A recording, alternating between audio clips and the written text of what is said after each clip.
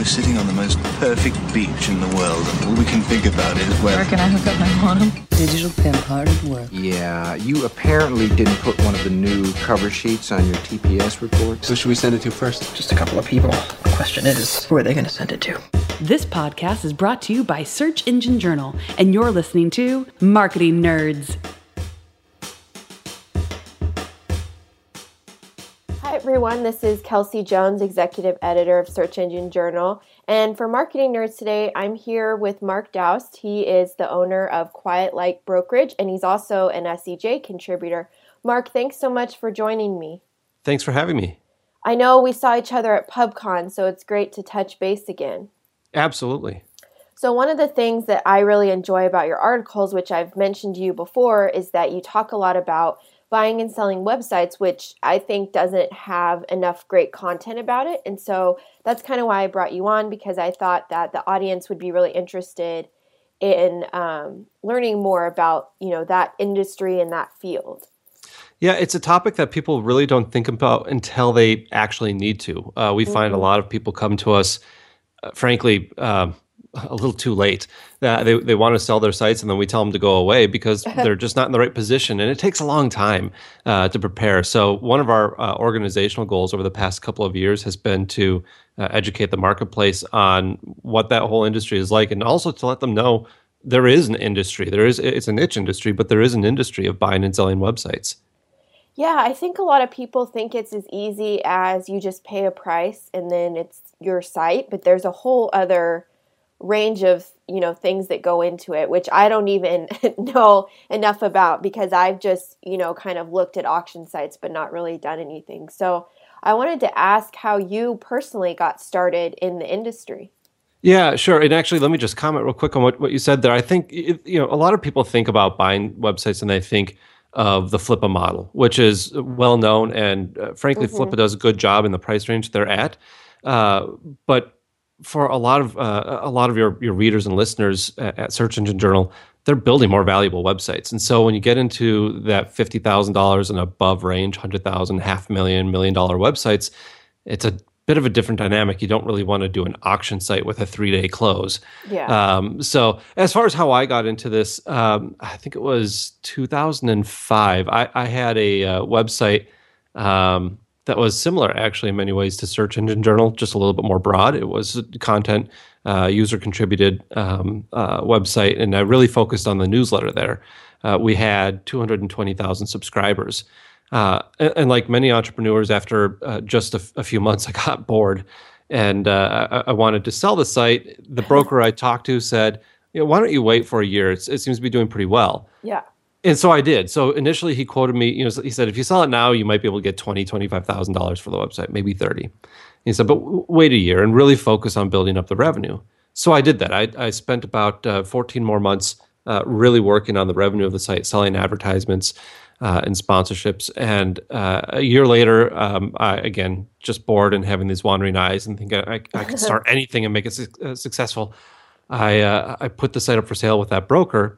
And it took him a while. It took him about 6-7 months to sell the site, but he did. And I sold it for significantly more than that original $25,000-$30,000. I sold it for $165,000. Oh, wow. That's a huge difference. Absolutely. And I tell this story all the time because it really focuses on, it hones in the idea that you can make a big difference through some simple planning.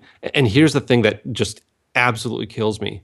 The owner after me didn't increase profitability, but he did do a few things with the business, and he had an offer for over $300,000 for the business. Oh my so gosh. If I had done a little bit more in preparing the business, I could have cashed out instead for $165,000 for over $300,000 on that business.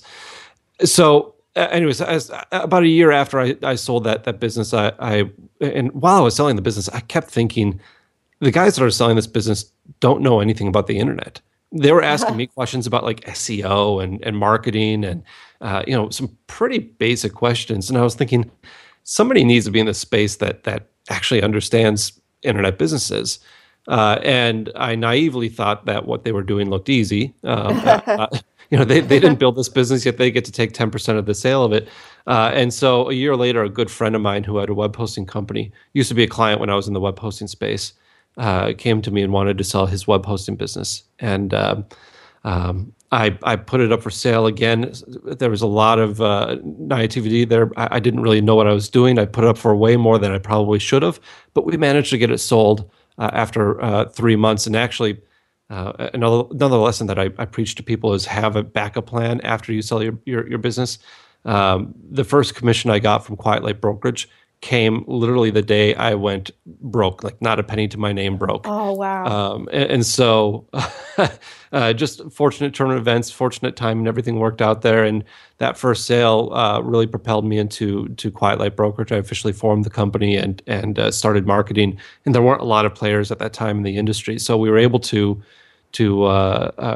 get a nice small little group of clients and this is kind of bad, but learn what we were doing with those first few clients. So that was in 2007. Wow, that's awesome that you've come such a long way. You know, when I started freelancing, I kind of did the same thing. I remember I got laid off from my full-time job and I was freelancing on the side, and I had a potential client say, could you write white papers? And I had no idea what they were.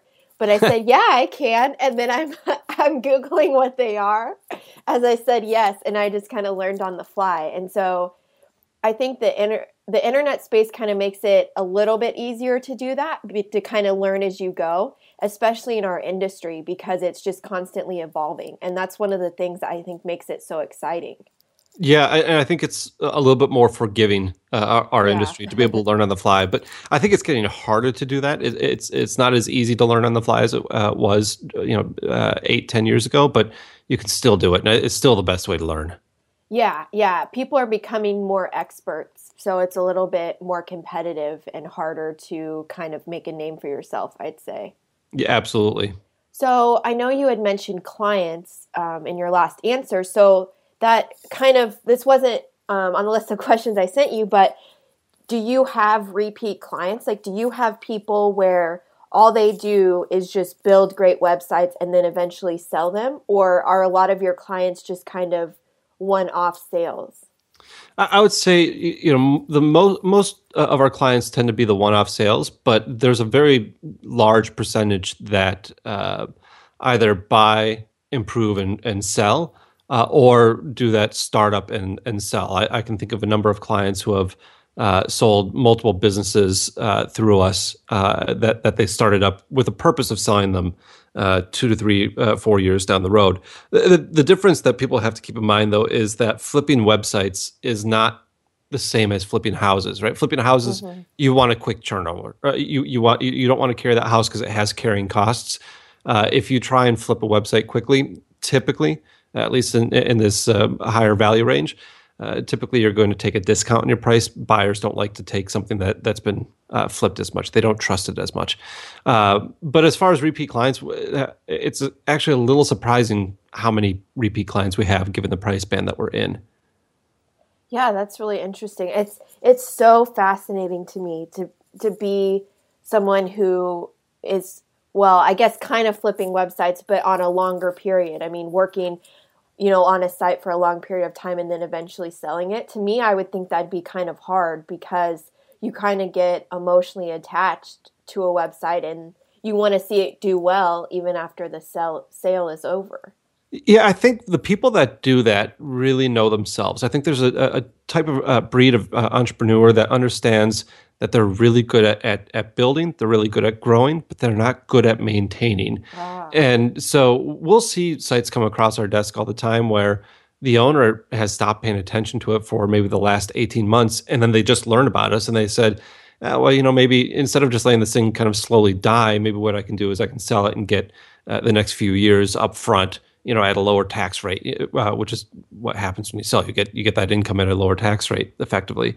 And so I think the people that do this professionally, where they build, they improve, and then they spin it back off, or they just build to sell, they know that they love that startup. They love the turnaround, but they don't love the day-to-day grind. They don't want to be working on the same project for 7-8 years.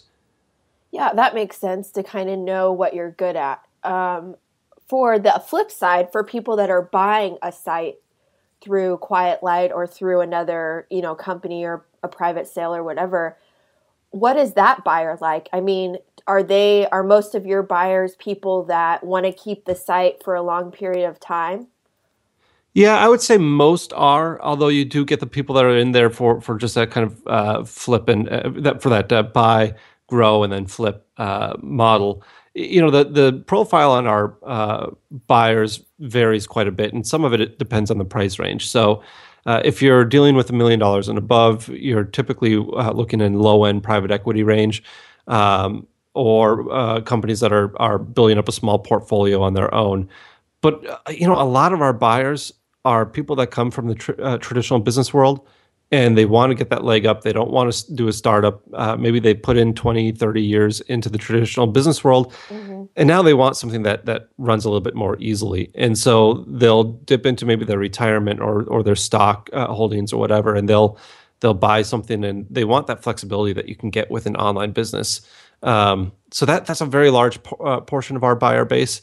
But really, as far as the buyers, it does vary quite a bit. You get a lot of companies that do this professionally. I can think of some buyers that own a dozen, even 24 websites, and they're constantly looking to add to that portfolio, especially in areas where they might have some commonalities. A classic example, and this is such a narrow example, but a classic example is a company that might have a warehouse and have staff to fulfill inventory on an e-commerce website.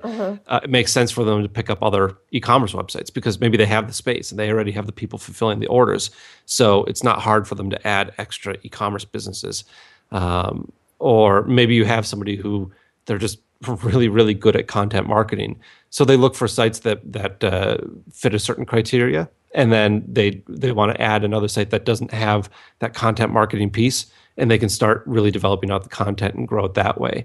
And so that tends to be a lot of that mid-range, I'd say mid-6-figure, low 7-figure type of buyer tends to have that really strategic outlook. I know what I'm looking for. I know what I can grow. I'm going to grow this. A lot of them make just an absolute killing doing that. Yeah, the idea of passive income through websites is so fascinating to me and something that I eventually want to get into. But when it comes to deciding whether or not you want to buy a website or proving a website's worth when you're selling it, what factors go into building the ad or convincing buyers that it's a good deal? Is it ad revenue if it's a content site, or sales for e-commerce?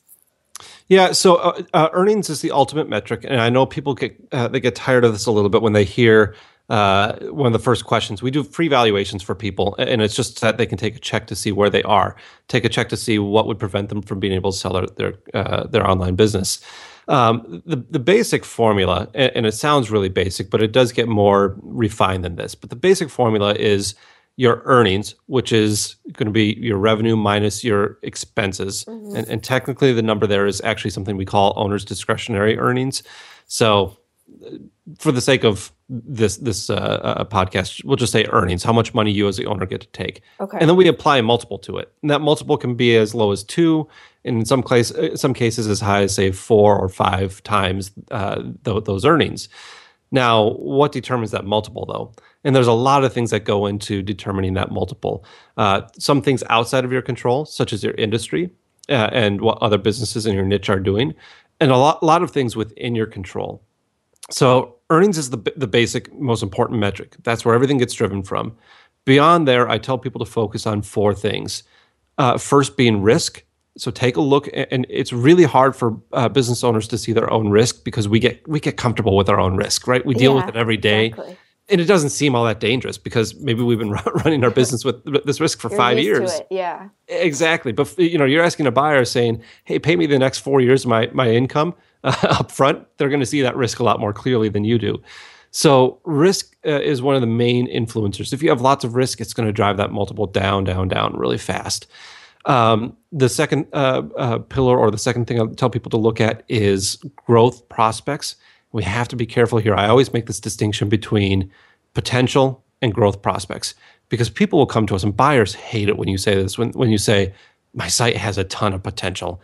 And then you don't explain what that is. They say, I dealt with a person recently who had a video streaming website similar to Netflix. And in my head, and he was telling me like how big this could be. And all I was thinking is, You're competing against Netflix and Amazon for one of the hottest Yeah. niches on the internet. How are you going to distinguish yourself? That's potential. That's not a real growth prospect without some significant changes to that business model. Growth prospects are things that are really tangible, right? A growth prospect would be, I just got approved for with this new vendor to add 500 more SKUs to my site. That's a growth prospect right there. Gotcha. Or the business has actually been growing 15% year over year for the past 3 years. That's a growth prospect because there's reason to believe that's going to be there. Or I have an email list of 50,000 people, and I've never really actually tried to sell through that email list. There's a growth prospect. So growth prospects are a huge influencer of value. The other two things would be transferability. Are you really crucial to the business? What happens if you leave? Ask yourself the question, kind of morbid question of what happens if you die? What happens to your business? Can it still run? And how difficult would it be for that business to run? And then the last, and this isn't the sexiest topic in the world, but it's so important. Provability or verifiability. How clean are your records? No one's going to take your word for it that your business makes $500,000 per year. For all they know, you could be terrible at math. And you'd be amazed how many people tell us their business makes so much, then we actually get the financials and run through them and see it makes way less than they think. So you have to be able to verify what you say, everything from financials to customer reports and everything else. So if you focus on those four things, risk, growth prospects, transferability, and verifiability, you're going to get the top end of that multiple range. That's a long answer to a short question. Sorry. No, it's good. It's a lot of things that go into it, which I know we touched on earlier. People think that, or I think I mentioned it, people think that it's so easy to buy a website, but actually a lot go into it. Yeah, absolutely. And from the buying standpoint, I recently wrote an article on our own blog about this. I bought a network of sites 2 years ago, or a year and a half ago, and I swung and missed so bad on these. Oh. No. And I learned a lot of lessons about it. It always looks easy, especially from my desk when I see buyers doing this. It looks easy, but then you realize buyers who are doing this professionally, they have a lot of really good processes in place. And there is a certain sophistication to it. There's more than just, putting your money down, buying a site and wishing for the best. I talked to a lot of buyers after the sale, and a lot of them say, boy, that first year, that was dicey. And then they figured things out. You need to have a good plan. You need to know what you're doing. It does take a little bit of work and some sophistication to do it well. When it comes to the whole buying process, how does it work when, let's say I have, let's say I was selling SEJ, and so I work full-time for SEJ. If, Janice and Brent and Lauren wanted to sell SEJ, how do employees fit into that? I mean, is that part of the negotiation process? Okay, you get this content website, it's going to come with 4 freelancers who've agreed to stay on through the sale. I mean, is that part of the negotiation process, or is it something that's kind of left to the seller to deal with? Absolutely. So ideally, it is ultimately left to the seller. So sometimes sellers have people that work for them and they want them to work for them in their next venture. And so they may say, you're not going to be able to keep my people. I love my people, so I'm going to take them with me. That said, we always encourage sellers to have the staff stay on for a certain amount of time. If there's crucial staff, if there's key staff, you should do whatever you can. If you're selling, you should do whatever you can to incentivize those people to stay on for, say, 3 months or 6 months. And then you tell that buyer, I'm incentivizing them to stay on for 3 months or 6 months. We've had sellers, a very common way to do that is right at that point where you're about to sell, you let the staff know, and then you let them know, if you stay on board with this new owner for the next 3 months or 4 months, I'm going to give you a bonus of $10,000, something like that. So a really nice big carrot at the end of that period. And the new owner may not want to keep the staff after 3 or 6 months.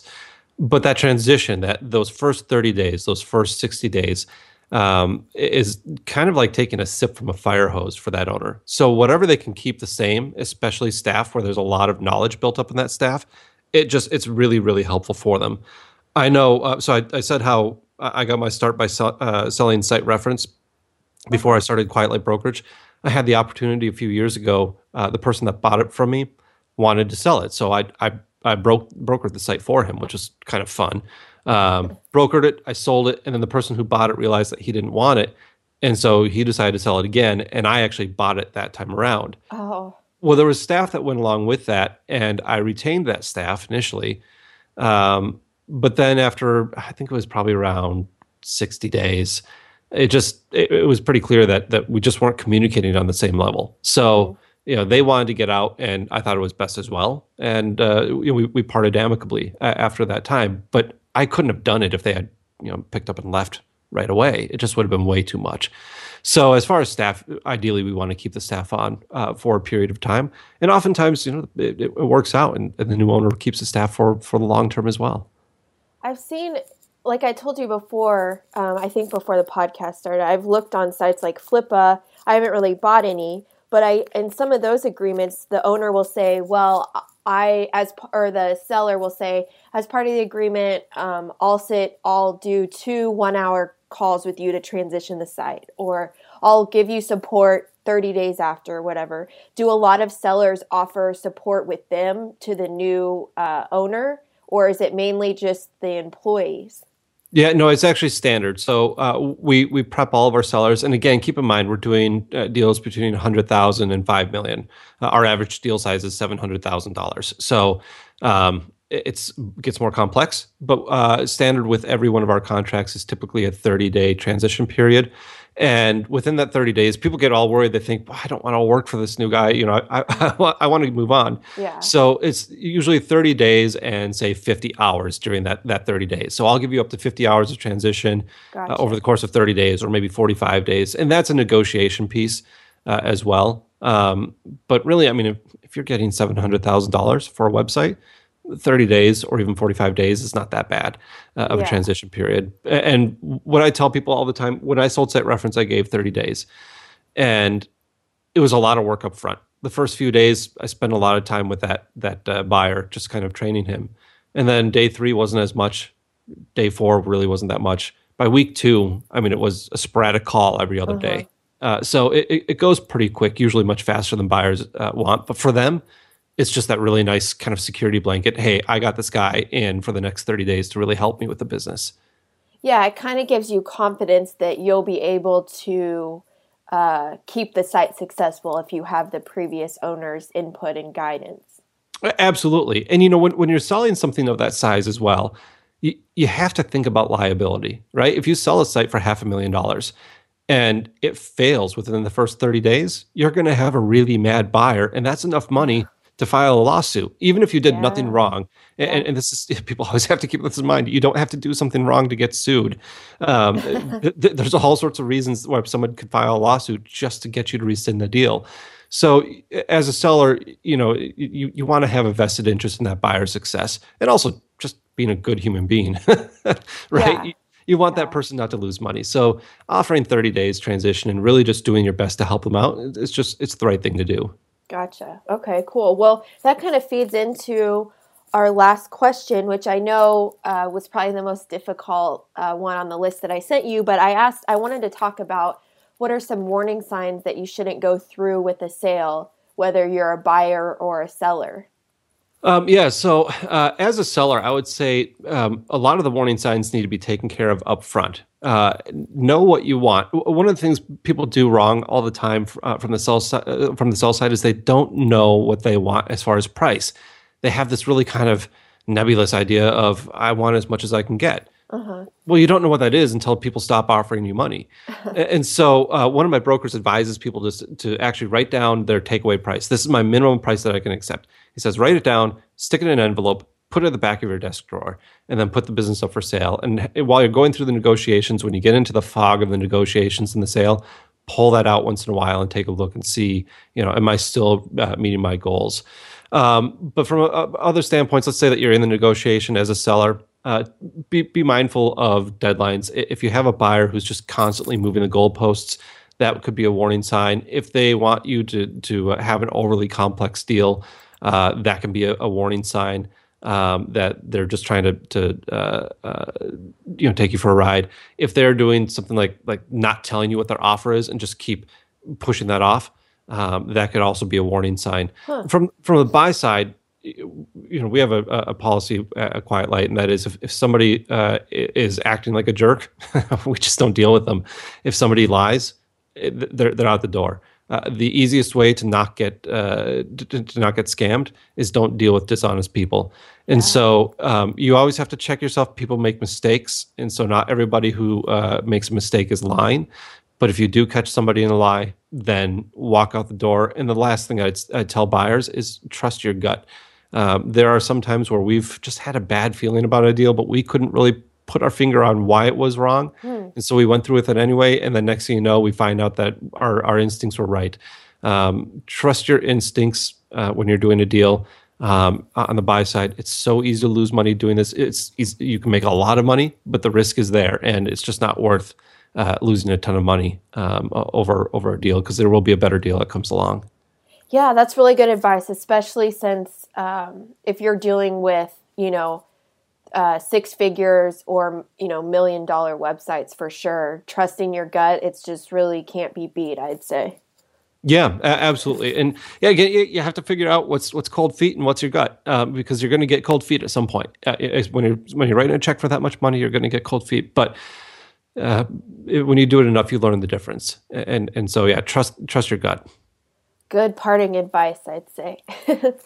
Well, Mark, thanks so much for joining me. I think this was, really interesting, and I know we could delve into different aspects even more, but I really appreciate you joining us for Marketing Nerds.